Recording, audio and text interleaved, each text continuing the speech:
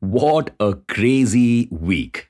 From India's budget announcement to the results announcement of three of the five major FAAMG stocks Facebook, now known as Meta, Google, and Amazon, we saw it all.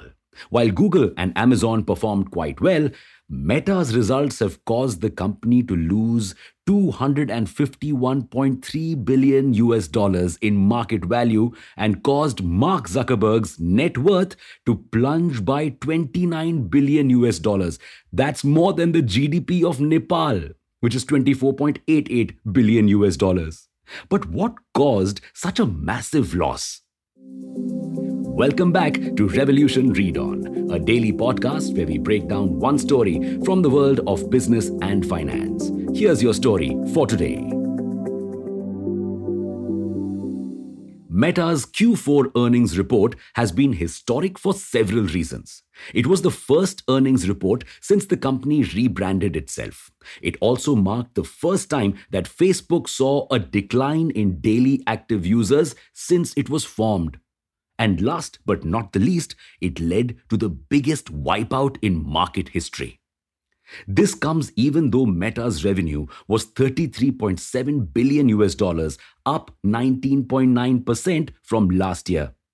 Facebook's monthly average users, or MAU, were also up 4% from last year.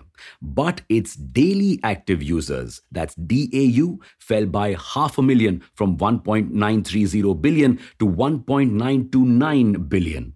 Now, for many, this wasn't surprising.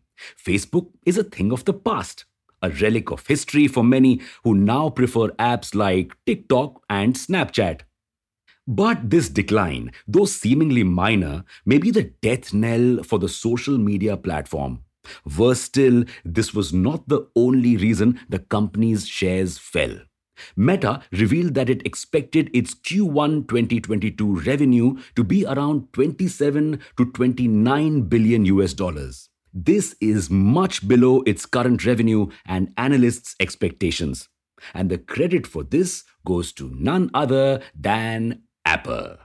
Last year, Apple introduced a new feature that would allow people to turn off an app's ability to track their online activity. Now, this may seem like good news to you and me, but for companies like Meta, this means a huge loss.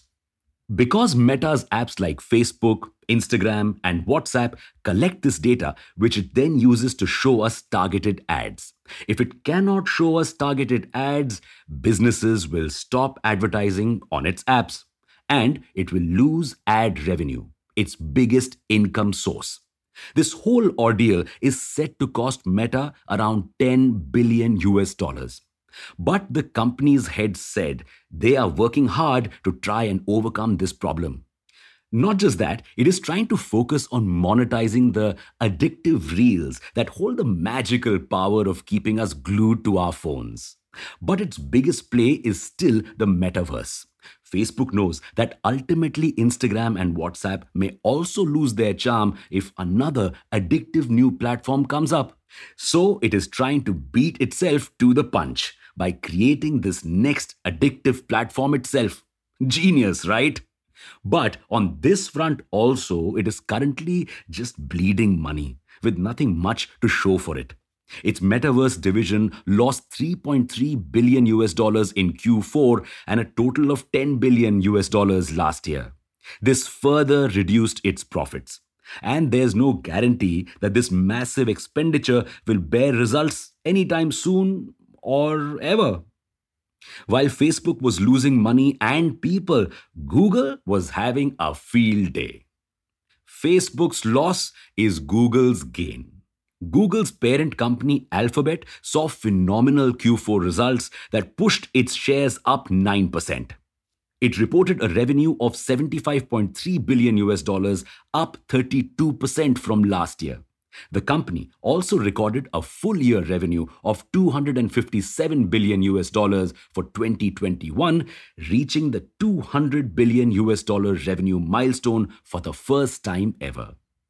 Of this, Google's ad revenue accounted for 61.24 billion US dollars, up 33% from last year. Retail ad sales accounted for the majority of this revenue as more businesses pivoted to Google Ads thanks to the pandemic. Google also launched several AI related features to help businesses better manage their sales, predict trends, and stock products accordingly. This growth came at the cost of Meta, which saw its e commerce growth slow down considerably this quarter. And this again is thanks to Apple. Meta's chief financial officer claimed that the tracking restrictions that are applied on its apps are not applied on Google, as it is not really an app but a browser. And Google and Apple already have a separate deal under which Google pays Apple billions of dollars to remain the default search engine on Apple's devices. This deal could have further incentivized Apple to tweak restrictions in such a way that they don't impact Google. So, advertisers have jumped Meta's ship and have gone over to Google where they will get better exposure. But all is not well at Alphabet also. The company's traffic acquisition costs have increased from $11.5 billion in Q3 to $13.4 billion in Q4, much above analysts' expectations. This means it now has to pay more to get users on board. Plus, YouTube's ad revenue, which is $8.63 billion, fell below analysts' expectations, which were $8.87 billion. Not just that, YouTube recorded 15 billion daily active users, a metric that has remained the same since June 2021. This comes as apps like TikTok are taking away YouTube's viewership. So, will YouTube also go the Facebook way soon? Will it also become an uncool app only meant for parents to watch news and cooking videos? Well, even if that happens, it won't be a major blow to Alphabet thanks to Google. Apart from its good performance, Alphabet's 20:1 stock split, that's shareholders get 20 shares for each share they hold, was also instrumental in pushing the company's stock up. It could have hit a $2 trillion market cap, but Meta's plunge has brought down the stock price of several tech companies, Alphabet included. In other news, Spotify CEO also lost $1 billion as the company's stock has fallen by a third this year. This is because several musicians have dropped the platform, protesting the fact that the platform hosts Joe Rogan's podcast, despite the fact that he is spreading COVID misinformation. So, is this going to be a bad year for the tech sector? And will Meta recover from this setback? Let us know what you think. Thanks for listening in to this episode of Revolution Read On. We'll be back tomorrow.